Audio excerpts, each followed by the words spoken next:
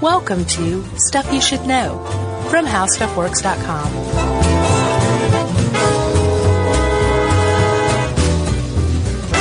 Hey, and welcome to the podcast. I'm Josh Clark. There's Charles W. Chuck Bryant. Jerry's over there somewhere off in the ether. But I don't think on ether. Just in the ether. Oh, man. We're trying not to breathe right now. We had a tank of ether in here. It'd be a much different podcast. Josh and Chuck's Ether Cats. Do they put those things in tanks? Oh, I don't know. Surely, yeah, right? No? Is it like in the bottle still, like the 1800s? I don't know. Yeah, I think you just have it in a little milk bottle. You put it in a rag. You put it in your face. And then go to Happy Town. Yeah, exactly. If there's any pharmacists out there that want to set us straight, let us know how ether comes these days. It's probably a gas. Yeah, I imagine. It's not like Hunter S. Thompson. I think we talked about it before in anesthesia. Probably. It's like ether gas. Mm-hmm. What a weird start. Yeah, that has nothing to do with what we're about to talk about. Yeah, I was trying to relate it, but there really is nothing. One of my favorite topics of all time, nuclear holocaust from the Cold War. Yeah. What we did one on the Cold War, didn't we? Oh, we've done several. Yeah. We've batted around this thing, but we've never done a full nuclear holocaust podcast, have we? No.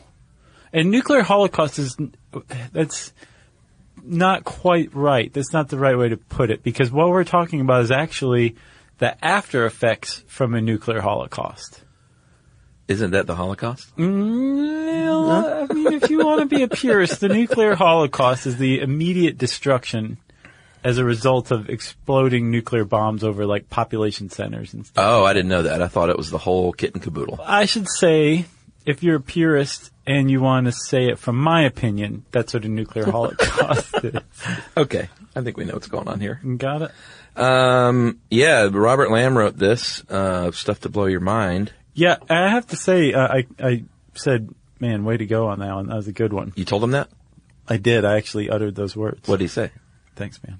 That's nice. But the thing that gets me about nuclear winter, which we will talk about in depth, what fascinates me about it just as much as the nuclear winter itself, Chuck, yeah, is the controversy, the debate that arose from it throughout the 80s. There was a huge debate. Debate on the severity? Debate on whether it was something to worry about or not. Yeah, well, I looked up because I was like, does anyone think that this is a myth? An outright myth? And from what I saw in my research is that, no, this is fact. It's just a dispute. What's at dispute is the scenario and the severity of what would happen. But no one says, like, no, there would be no nuclear winter. There would be no problems after a nuclear bomb drop. So there used to be, like back in the early 80s when this was a huge new thing. Yeah. There was a group of scientists who were hawkish, very much in favor of the U.S. building up its nuclear arsenal as much as possible, and started basically a PR letter writing campaign to discredit the science behind this. And they say, like, these guys don't know what they're talking about. So what they think that the bomb would drop and then like the next day the birds would be out? They said, initially, yeah, that was kind of their position, was just to poke holes in this and that it wasn't legitimate science, right? Yeah, it didn't sound like it. And then, ultimately, the whole point was that this came from an argument over whether the U.S. should engage in the SDI, the Strategic Defense Initiative, or Star Wars, right, which is the lasers that shoot nukes from space, right? Yeah, they shoot down nukes from space. We did a show on that, didn't we? No? We did. That was another one. Yeah. But that's what the whole thing was. It's the context of it. It was an argument over either nuclear disarmament, which Carl Sagan and his friends were in favor of, hippies, or nuclear proliferation, right, and the Star Wars program. Warmongers. Right. The hippies versus the warmongers. But the weird thing is this debate, Chuck, took place in the pages of, like, academic journals, and it ended up being a fight between science and science deniers. Yeah, it sounds like these scientists that you mentioned might have been had their coffers full from the U.S. government. So potentially, or private industry or something like that. Yeah. And the thing is they use this old chestnut where So if you're a scientist, there's no certainty in anything you say. Sure. It can always be disproven. Remember, we talked about this in the scientific method episode. Yeah. All your stuff can be disproven, ultimately, which is why it's just a theory. Yeah. So no scientist is going to be like, this is 100% certain. Right. Well, these other scientists who are poking holes in it would point out, these guys aren't even certain, which means that there's disagreement over whether we'll have a nuclear winter or not. So they were being very disingenuous in poking holes in it by saying these scientists aren't even certain in their findings. Well, no scientist is certain in their findings. That's so dangerous. But to the public, you think, oh, well, these scientists can't say that they're certain, so they must not know what they're talking about for That's sure. dangerous. That's why we're at 3 minutes to midnight on the doomsday clock. That's exactly right. Because some people might say, well, you're not certain, so let's just not act fast enough. Yeah. Man. And I should say also, Chuck, we should prepare for a lot of listener mail because this is a conservative flashpoint, nuclear winter is. Long-standing one. Oh, yeah? Great. Sounds good. Let's talk about this. All right. Well, Robert starts where most people should start when talking about nuclear winter, and that's in the atmosphere. It's a very finely tuned system we have. I want to say it's like homeostasis, but it's not people, so I guess it's like an ecostasis where the sun, just enough sun gets through to make the earth habitable and proliferate with plants and water and humans and animals and all kinds of great stuff. Right. Too much sun, even by a little bit, could be catastrophic. And too little sun, but even by a little bit, could be catastrophic. Right. So thanks to humans, we've struck a great balance here with the sun. A great deal was made. And you can shine, just don't shine too much, son. Yeah, and it's working out awesome. The idea of nuclear winter is that there would be enough ash and smoke. It's really not the fallout from the nuclear bombs themselves, from what I understand. It's more the smoke from the resulting fires that would cause the blacking out of the sky and the sun not getting through. It's actually all of it. Yeah, but everything I read across the board said it's almost 100% the smoke that goes on. Yes. It's true. Yeah. I mean, you shouldn't negate the idea that like nuclear radiation poisoning is going to kill a lot of people. Oh, yeah. As a result. But the blacking out of the skies is due to the smoke from fire. Exactly. From the bomb that happened. Right. So this whole thing, the context of it again comes from the 70s, right, Chuck? Yeah, in 80s. And back in I think the 1975 a group issued a statement that said, there probably wouldn't be that big of a fallout from nuclear explosions. A few years after that, another group, I think the first group was the National Academy of Sciences. Another group said, you know what, we don't think that's exactly true. We think that there probably is some sort of, there will be something, but our models are too primitive to say for certain what the fallout would be. Sure. A few years after that, Carl Sagan and his crew got together and said, no, there's going to be serious consequences, and here's what they are. Billions of lives lost. Billions and billions, right. And one of the things they base this idea on, that if you spew a bunch of smoke or particulate matter into the atmosphere, that it'll have a negative influence on the global climate. Oh, yeah. Is past history from volcanic eruptions. Yes, most notable. Well, there are a few over the years, but one of the notable ones in 1883. At the time, in the Dutch East Indies, now Indonesia, Krakatoa. That volcano was massive, to the tune of 36,000 deaths just from the volcano, and this is in Krakatoa in 1883. Yeah, there's only like 10 people there somehow. It's not like it was super populated. Right. And 2/3 of Krakatoa collapsed. The smoke rose up and warmed the global temperature, by 2.2 degrees Fahrenheit. It lowered it. Yeah, lowered, sorry. Yeah. It took 5 years for temperatures to return to normal, and it affected, this was in Indonesia, and it actually they think, increased the rainfall in Los Angeles by more than double that next year. Wow. That's in L.A. in Southern California. So that was the Krakatoa blast from 1883, right? Yeah, and it literally changed the color of the sky for like years afterward. The sky was red, such that they think, the Scream, the painting, the Scream, yeah, Munch, yeah, the red sky. They think that No was like way. the way the sky looked was because of this volcano. That is so neat. Yeah, isn't that crazy? That guy was like, that volcano is crazy. That's so. what the man is saying. And that's just one of them. What was the other one in Mount Tambora. Yeah, Indonesia once again. Yeah. Indonesia's got bad luck with the volcanoes back in the 19th century. Man, and this was actually earlier in 1815. Yeah. I remember learning about this when I was a kid because Ohio got it really bad. A volcano went off in Indonesia in 1815, and the following year, much of the United States did not have a summer. It was actually called the year without a summer. And Ohio was affected? Yes. Oh, wow. Yeah, well, yeah, there was like snow on the ground in the middle of July. Did you learn that in state history class? Yes, I did. I remember that. Yeah. Yeah, Georgia State history. That was like a full course at our school. Yeah. Half of it was just sitting around with the teacher like staring off into the distance. Right. I remember ours was just like a lot of talk about Crawford Long and the Civil War. Yeah, like that. we didn't talk about Crawford Long in ours. No, because he wasn't from Georgia. We talked about Anthony Ohio. Wayne, Yeah. the Battle of Fallen Timbers. Yeah.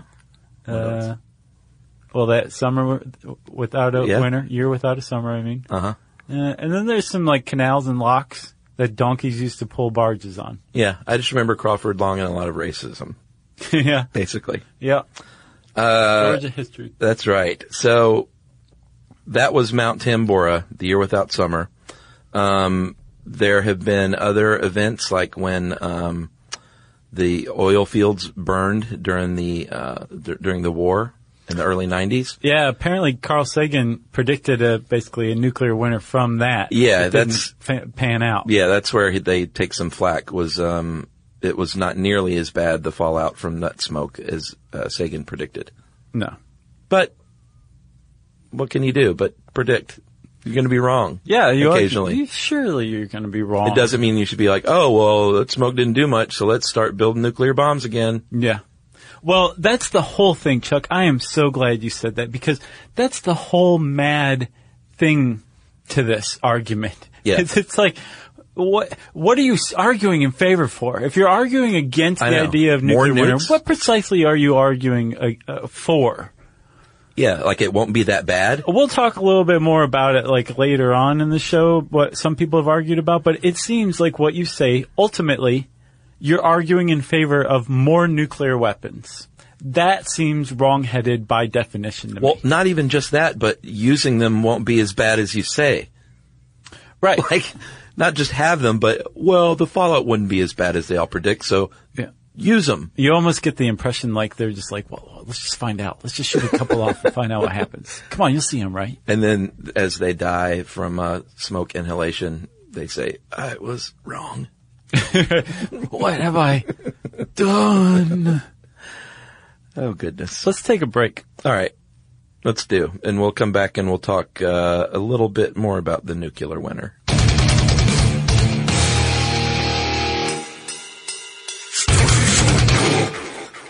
Learning stuff with Joshua and Charles. Stuff you should know. I said nuclear in jest, but I know, I before heard. the break. That was good stuff. All right. I just want to point that out because some people might think I was serious. No. And now that you said it was in jest, some people are like, what a jerk. Maybe. That man was my hero. I posted something on Facebook the other day that said, you're sciencing wrong, as a joke. And people called me out. They're like, you can't use science as a verb. Like, man. I thought in the Remember 21st laughter? century you could use like everything as a verb. Yeah, that's true. Yeah, people have gotten extremely serious. Extremely self-serious. And I'm a not self-serious person, so I don't fit in today's world. You're a relic. You're an old dinosaur. Just a stupid laughing dinosaur. Speaking of dinosaurs, Yeah, what? well, I guess we should talk about the KT boundary extinction event, which was some people, some in science, have theorized that that's what happened to the dinosaurs. There was an impact winter, not quite the same as a nuclear winter, but the same effect as a nuclear winter due to the impact of an asteroid. That's right. And that would have happened at the border of the Cretaceous and Tertiary periods. Again, when the dinosaurs all died off. Still inexplicably. There's no definitive answer. Again, though, we're talking science. No one found a journal? Right. Buried in Dear amber? diary, today something is streaking through the sky and it's making everyone nervous. It's very hot now, but I noticed the dinosaurs are dying, so that's good. Oh, this is a dinosaur writing it, in my opinion. Oh, so that's bad. Right. Right. Okay, so let's talk nuclear winter, right? You kind of said it earlier, but the whole idea behind nuclear winter is that if you shoot off nuclear bombs, especially a bunch of them, Yeah. and you have to understand at the time that these scientists were really starting to debate this, there were like 70,000 nuclear warheads, like Yeah. many, many times more nuclear warheads in existence in like the early 80s than there were today. Yeah. And when they started debating them, they really took up this cause because the Reagan administration was saying we need the Star Wars program because we can prevent almost with 90% certainty a Soviet nuclear attack. Right, with laser guns. Exactly. And so the scientists who were concerned scientists, basically anti-nuke scientists, said, wait a minute, there's something that you guys aren't thinking through here. If you do that, the Soviets are going to say, well, wait a minute, if this thing is 90% effective, then we need to build up our nuclear arsenal so that when we shoot everything we got at them, Yeah. still that 10% will totally annihilate the United States. That the presence of the Star Wars program was going to put the nuclear arms race into even higher gear than it already was. Yeah. So they very much took it upon themselves to tackle this with science, but also publicize it and sell it to the public. And it's that's stuck in the craw of a lot of other scientists, Yeah. but particularly scientists who were in favor of nuclear proliferation as a matter of national defense. That's right. The point of it is, when they tackled this, they said, here's the big problem with it. If you shoot off a bunch of nuclear bombs, a lot of nuclear bombs, which could totally go off as far as the nuclear war is concerned. Yeah. It's going to cause a lot of smoke to enter the atmosphere. And that is where this domino effect is going to create this global catastrophe.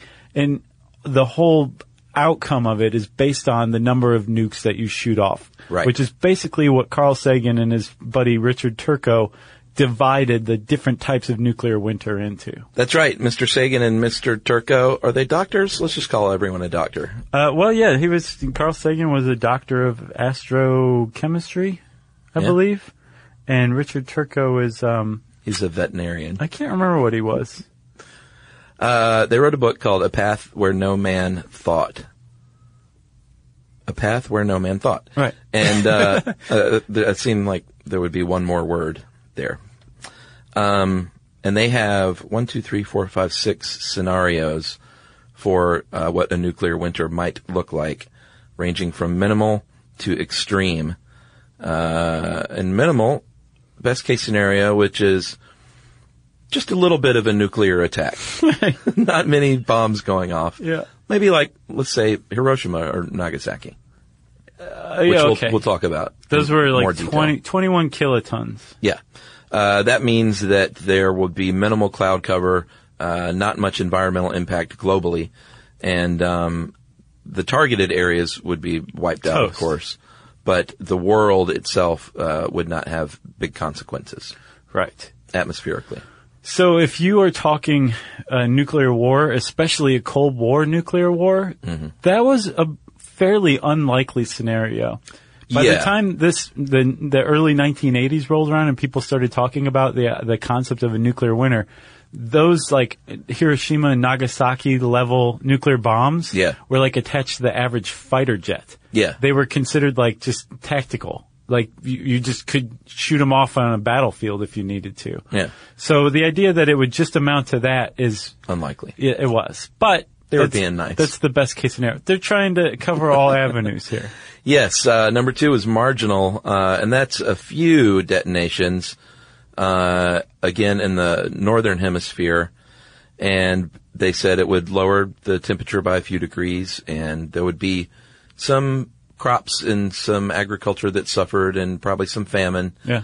But it would not, black rain, of course. Yeah, who wants that? Did happen in Hiroshima. Yes. They drank it.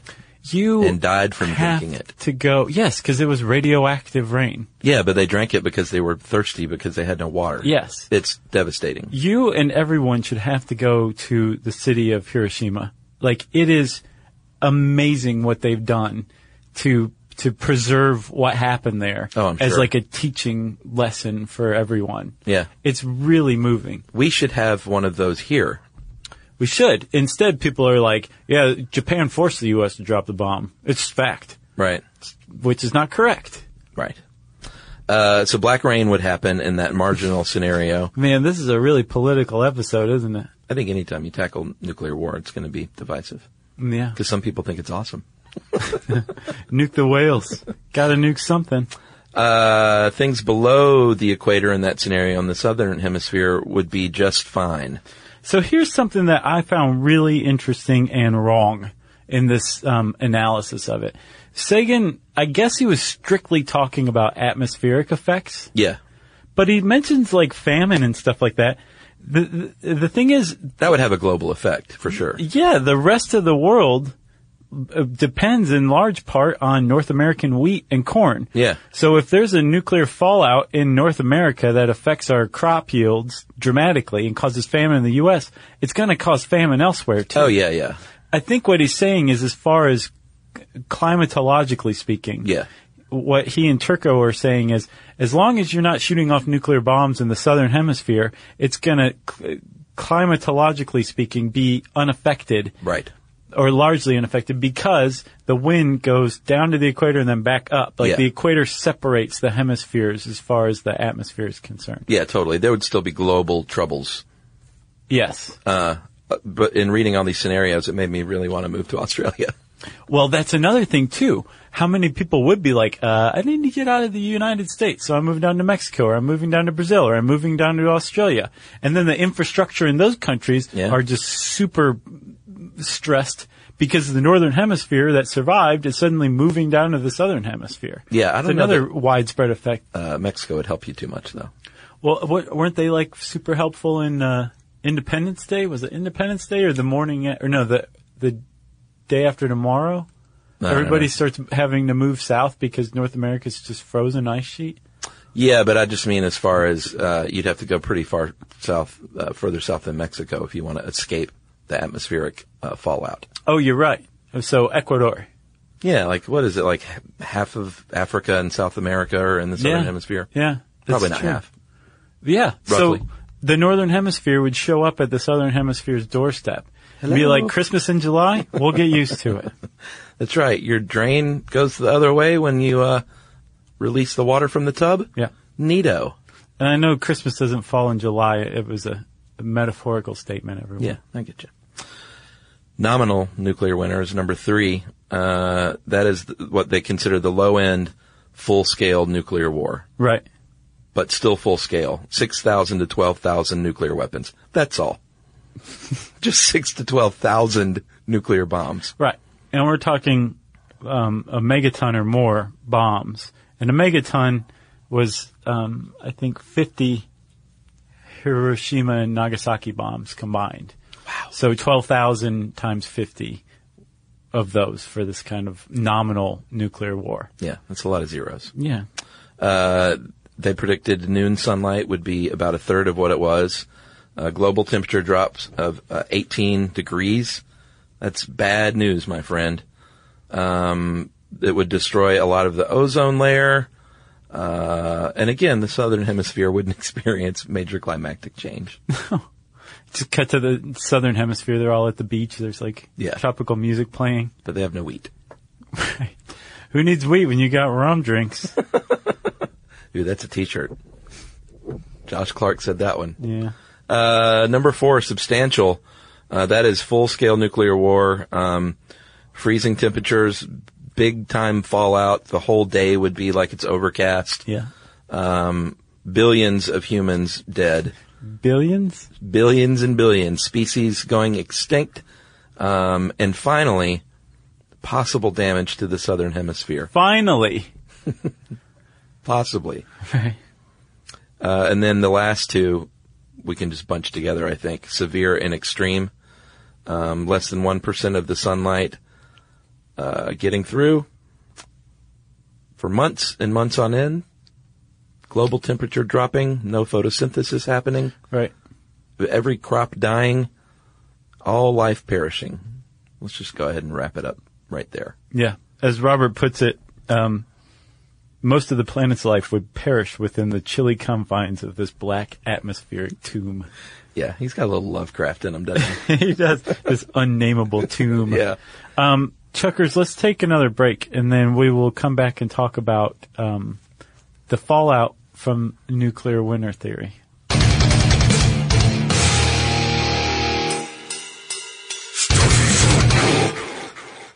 Learning stuff with Joshua and Charles. Stuff you should know. So, like we said, Carl Sagan and his friends got together and basically took it upon themselves to educate the public about the potential catastrophe that could happen as a result of nuclear war. Everybody before was like, yeah, that would really suck to be in a city that a nuclear bomb went off on. Yeah. But maybe it wouldn't be my city. I live in Schenectady, New York. No one's going to bomb Schenectady. So I'm probably going to be okay.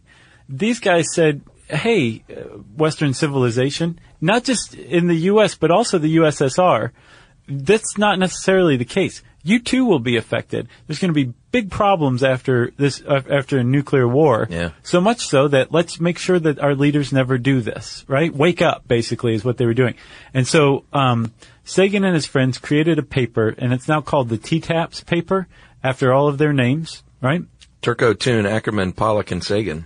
Okay, and they wrote this paper and had it published in Science, the preeminent scientific journal in the United States. Yeah. It was a big deal. Yeah. They also held a very well-publicized conference. Mm-hmm. And Carl Sagan, apparently, without the group's knowledge or blessing, went off and also wrote a piece in Parade magazine. Oh, wow. Yeah, to make sure that every Dick and Jane in the U.S. knew about this. It was like Sure. a 3-page article about the nuclear winter, which is a new term at the time, complete with illustrations where like the Earth was like this dead, lifeless, what's called like a gray chalk billiard ball, basically. Yeah. Just really scary stuff. Sure. And then he also simultaneously wrote another longer piece that was in Foreign Affairs, that's a little more wonky. So Sagan went off after writing this scientific paper and publicized it to policymakers and to the American public. Yeah, this is the early 1980s. And yes, it's 1983. And this was before all the science was in. This is from the first paper. Yeah. Before the first paper's conference was even held, right? Yeah. And a lot of people, including people who were on his side about this issue, were really mad at him because it opened up this group and the whole idea of nuclear winter to allegations that they were fear-mongering. Yeah. And that they were basically trying to sell the public on science, which is, that's not what science does. Right. Yes, pure science is about research and coming up with facts, and whether they're popular or unpopular, it doesn't matter. Science is science and fact is fact, right? Yeah. A good theory is a good theory. But these guys, again, were concerned that something really, really bad could happen, and they went to the trouble of taking it upon themselves to advertise it to the public. Right. But again, Sagan going off and doing this, it really opened him up for a lot of allegations and debate that took place afterward. Yeah, but some say that their work in the TTAPS report actually did help cool things down in the Cold War a little bit. Yeah, and I mean, it wasn't just these American scientists. They worked with Soviet scientists as well, and apparently sometimes it went good, sometimes it didn't go so well, but both sides were working on this issue. And the fact that it got so much publicity actually created a firestorm of back and forth in the scientific community, and this issue ended up getting really well studied. Yeah, it did, and 7 years later, they revised the report in 1990, and it had new, more modernized data, and it wasn't quite as dire, which some critics were like, all right, this is a little more reasonable. Yes, they revised it to call it the nuclear autumn. Yeah.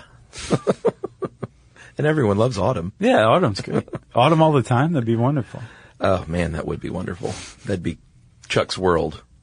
And there are disagreements over that still, and there's four variables that are always the factors that are the unknowns, and it's really, they're all, to me, kind of four versions of the same variable, which is, we don't know how much smoke there would be.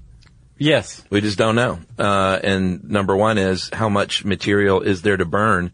So the idea is, you drop a bomb on a city, a nuclear bomb, and everything catches on fire, and that creates tremendous amounts of smoke. But since these are all theoretical, and you don't know what would happen if you drop something the size on, like, let's say a major city like New York, they're like, what would be there to burn? Like, we just don't know. Well, yeah. So if you dropped it on a city, is it an old city that isn't super modern? Sure. And therefore isn't built out of like lots of plastic that can get into the atmosphere and really mess things up? Yeah, like the really bad stuff. Yeah, if it's an old city, maybe the burning wouldn't be so bad even after a nuclear holocaust. Or maybe you're not shooting nuclear bombs to cities, but to other nuclear installations that are out in the middle of like nowhere in Nebraska. Right. Because there's been like 2,000 nuclear bombs detonated, but only 2 on a cities. Right, exactly. Everything else has been out over the ocean or out in the middle of nowhere, and there's been no fire. Right.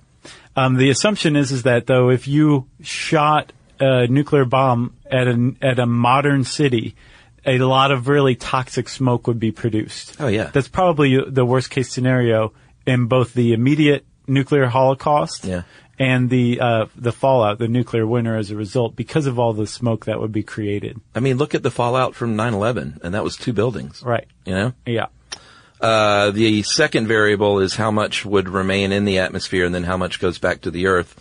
They have no idea. Yeah, no one really knows that at all. How much sunlight would be deflected? Yeah. Again, just theorizing.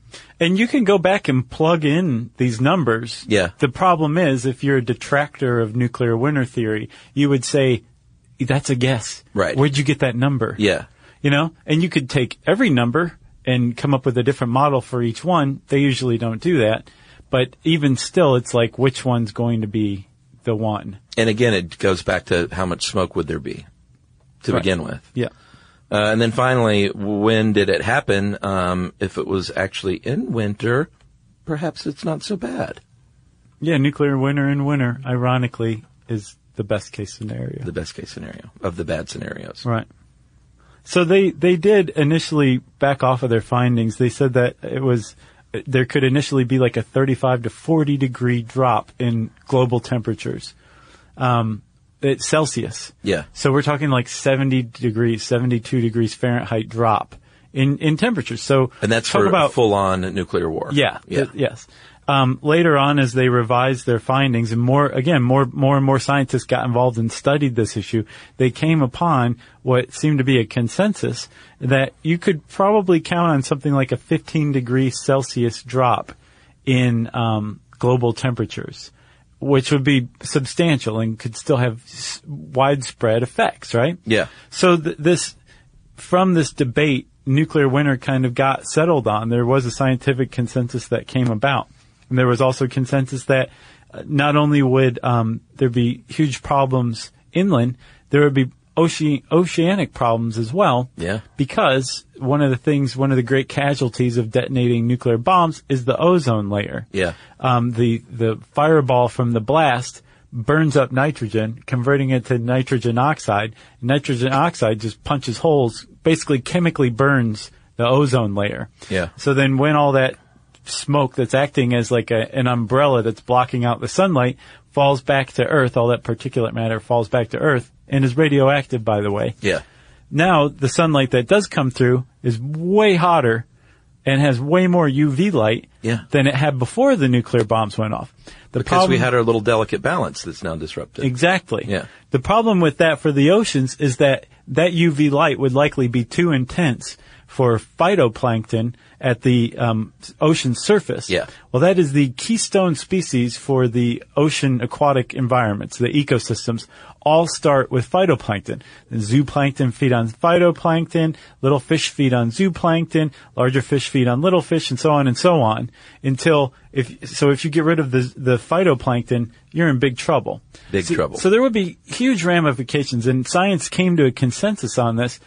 But again, it was attacked very early on by nuclear proliferation hawks as basically being against the interests of United States national security. Right.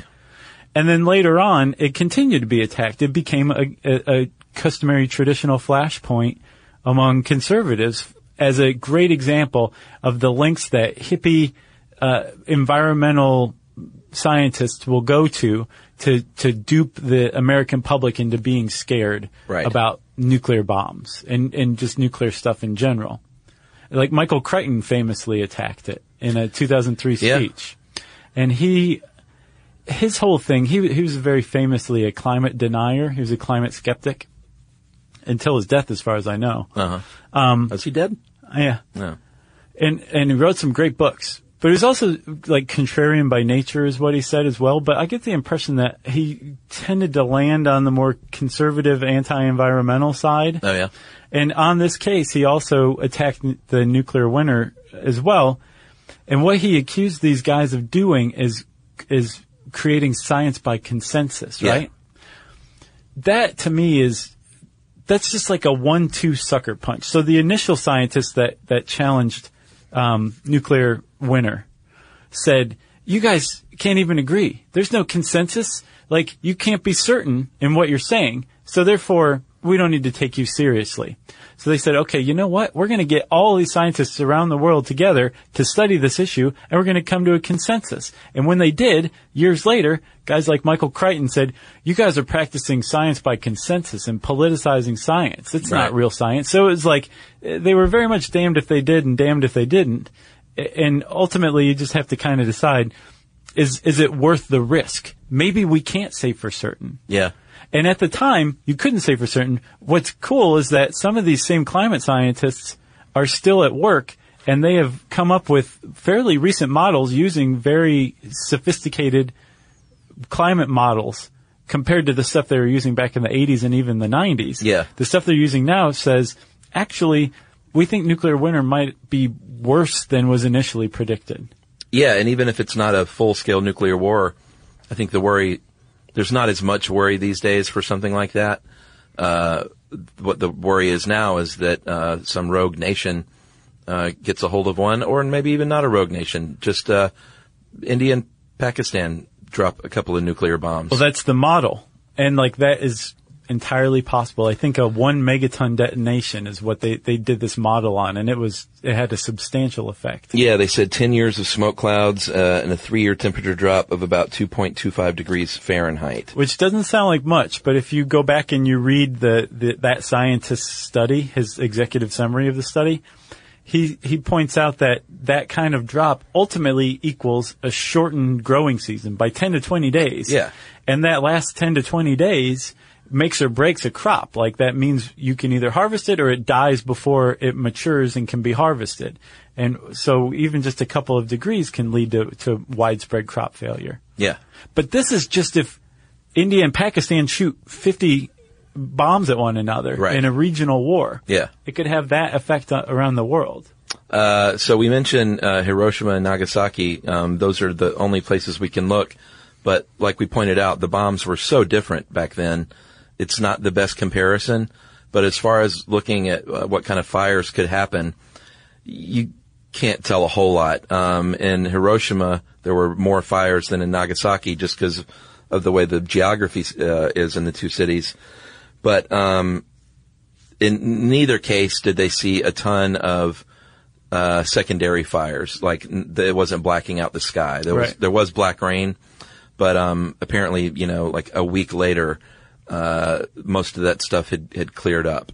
But again, that is, you can't even really compare the two. No, it's a single 21 kiloton bomb. Yeah, exactly. We're talking a 50 of those going off in the same area.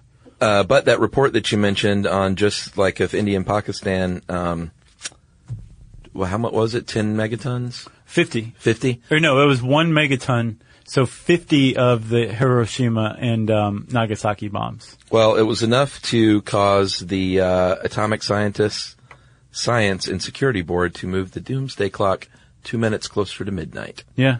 And the doomsday clock is, some people say it's good science. Some people say they're fear-mongering. But what it is it's a design that basically says, here's how close we are to destroying ourselves as a civilization. And, there are a lot of factors that go into it, like biotechnology or cyber technology, but the main two are obviously nuclear weapons and climate change. Right. Are the two main things that factor into where the doomsday clock sits. And, I think in the 1950s, they've only changed it, how many times? 18 times since it was created in 1947 have they changed the hands on the clock. In the 1950s, it was at 2 minutes till midnight. In the early 1950s, the best I think it's been in the early 90s was 17 minutes till midnight. Oh, nice. But yeah, doesn't it feel good? Yeah. That's a lot of time. What are we at right now? Right now, we are the closest we've been since 1983. And on January 22nd of this year, it was changed to 3 minutes till midnight is where they sit. And they had a big press release. I'll just read the opening and closing paragraphs. The opening paragraph.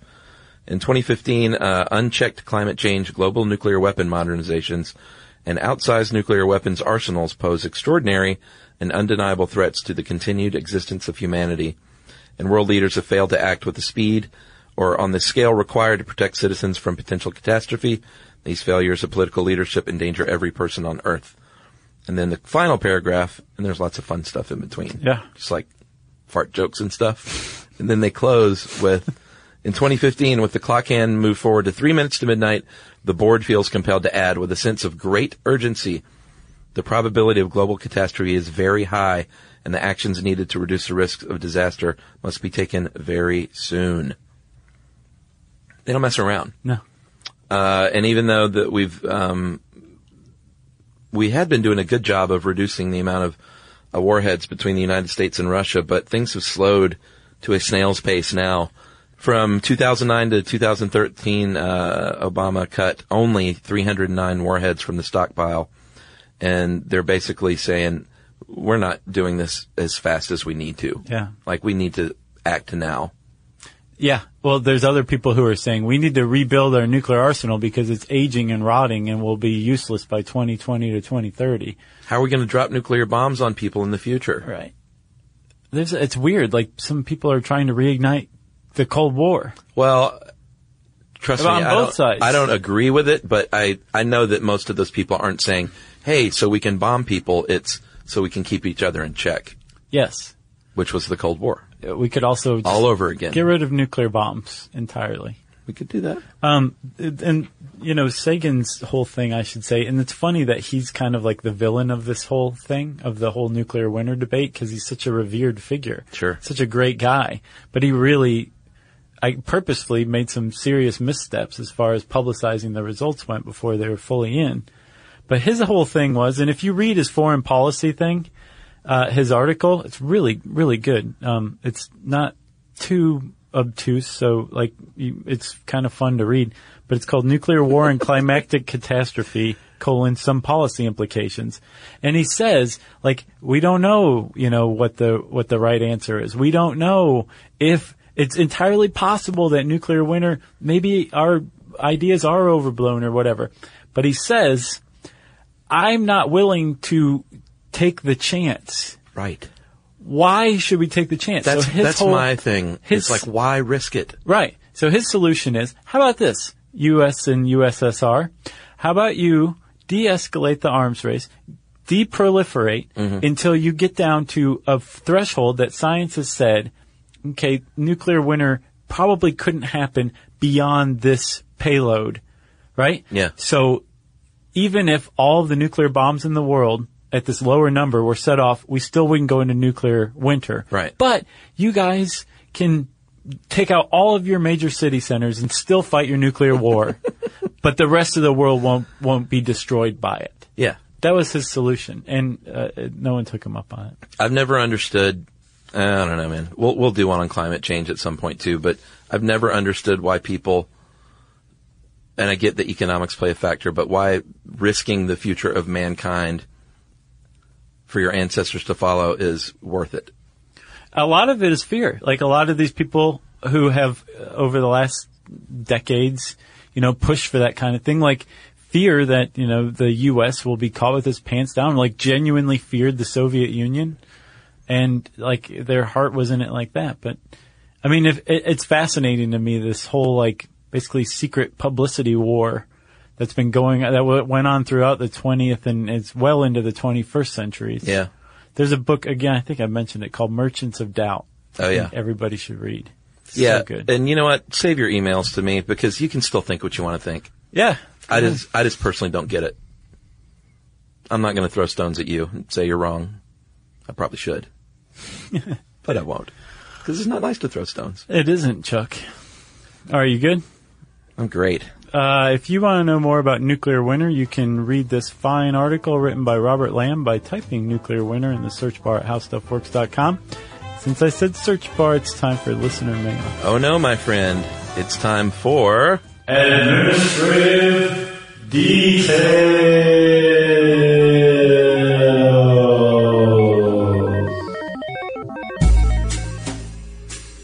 All right, this is the time that we all know and love when Josh and I read out and say thanks. We give thanks. We should call this Thanksgiving and not administrative details. Oh, okay. Ready? No, that's okay. Because administrative details is such a weird name. This is long it's meant to be. So this is when we thank people for the very kind gifts that they have sent us over the months. And dude, I think this goes back all the way to January for me. Oh man, I've got one for Christmas cookies to Mona Collentine and Grandma Collentine. I think we always say her name wrong, by the way. No, I think she corrected us and said it was like Valentine. Oh, right. So I think I'm saying it right. Man, Mona's going to be so mad at me. Collentine. All right. Is the administrative detail music playing? It sounds like it. Great. Can't you hear that? I'll get it started with Richard sent us a guide to the round things of the solar system. Very fun. Very nice. Yes. I remember that, yes. Blair sent us a plug-in key holder.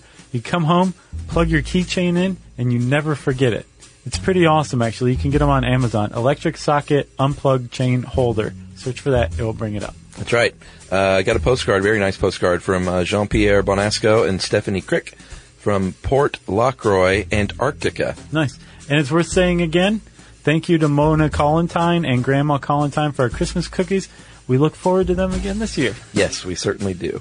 We've gotten nougat, homemade nougat from Kristen Ferguson again. Okay. It's so delicious. I am hooked on that stuff. It's great. It is, you can find her at Solace Sweets. Man, it is so good. Yeah, Kristen's been sending us this homemade nougat for years, and I was always like, homemade nougat, I don't know about that, and then I put it in my mouth. It's amazing stuff. It's really good. I know. And then we also got some sweets from Dude Sweet Chocolate out of Texas. I think they might be out of Dallas. They made they sent us really great chocolates, but they also make these incredible marshmallows too. They made a sweet potato marshmallow. Wow. And dudes at Dude Sweet Chocolate, thank you for those. They were amazing. Yumi was crazy for those marshmallows, I am for the nougat. That was quite the bounty. I remember that. Yep.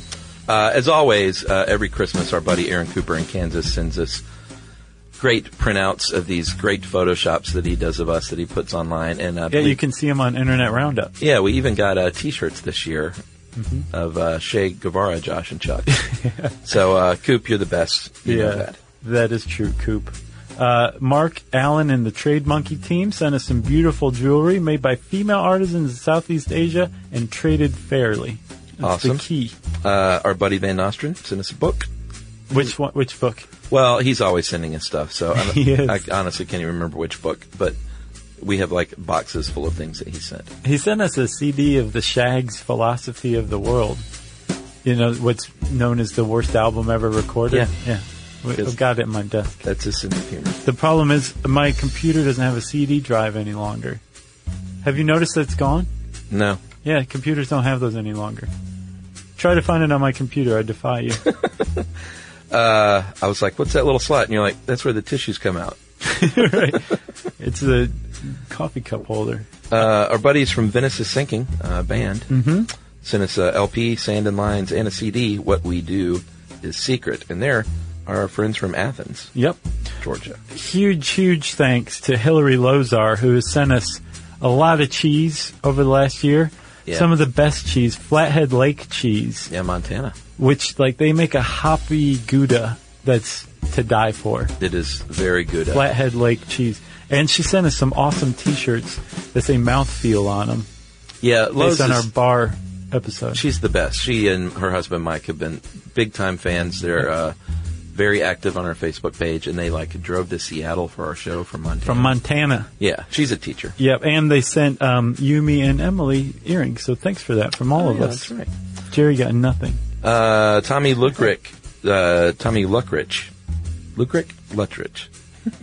He sent us a nice letter.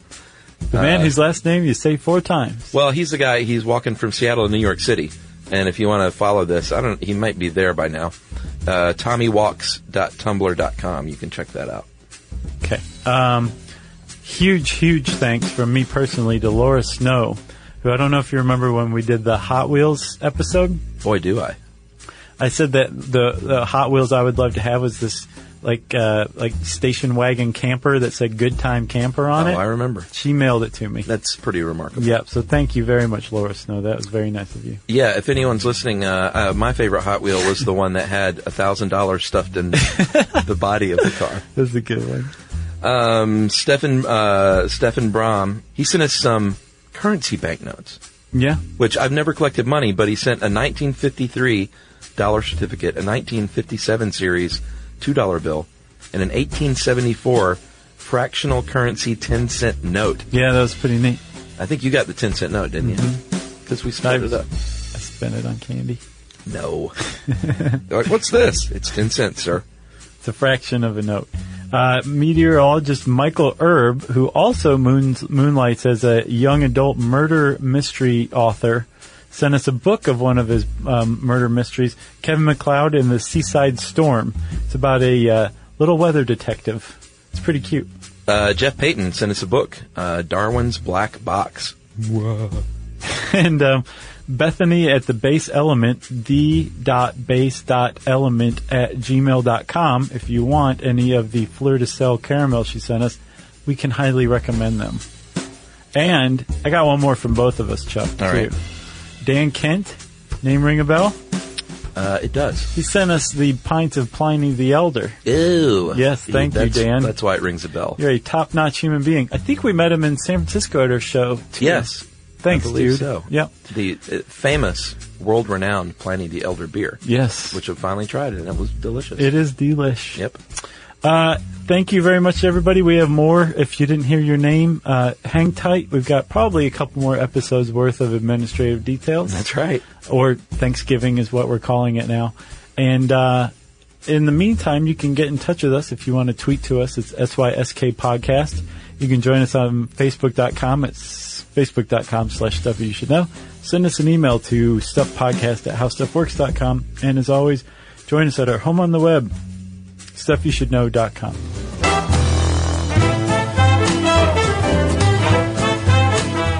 For more on this and thousands of other topics, visit HowStuffWorks.com.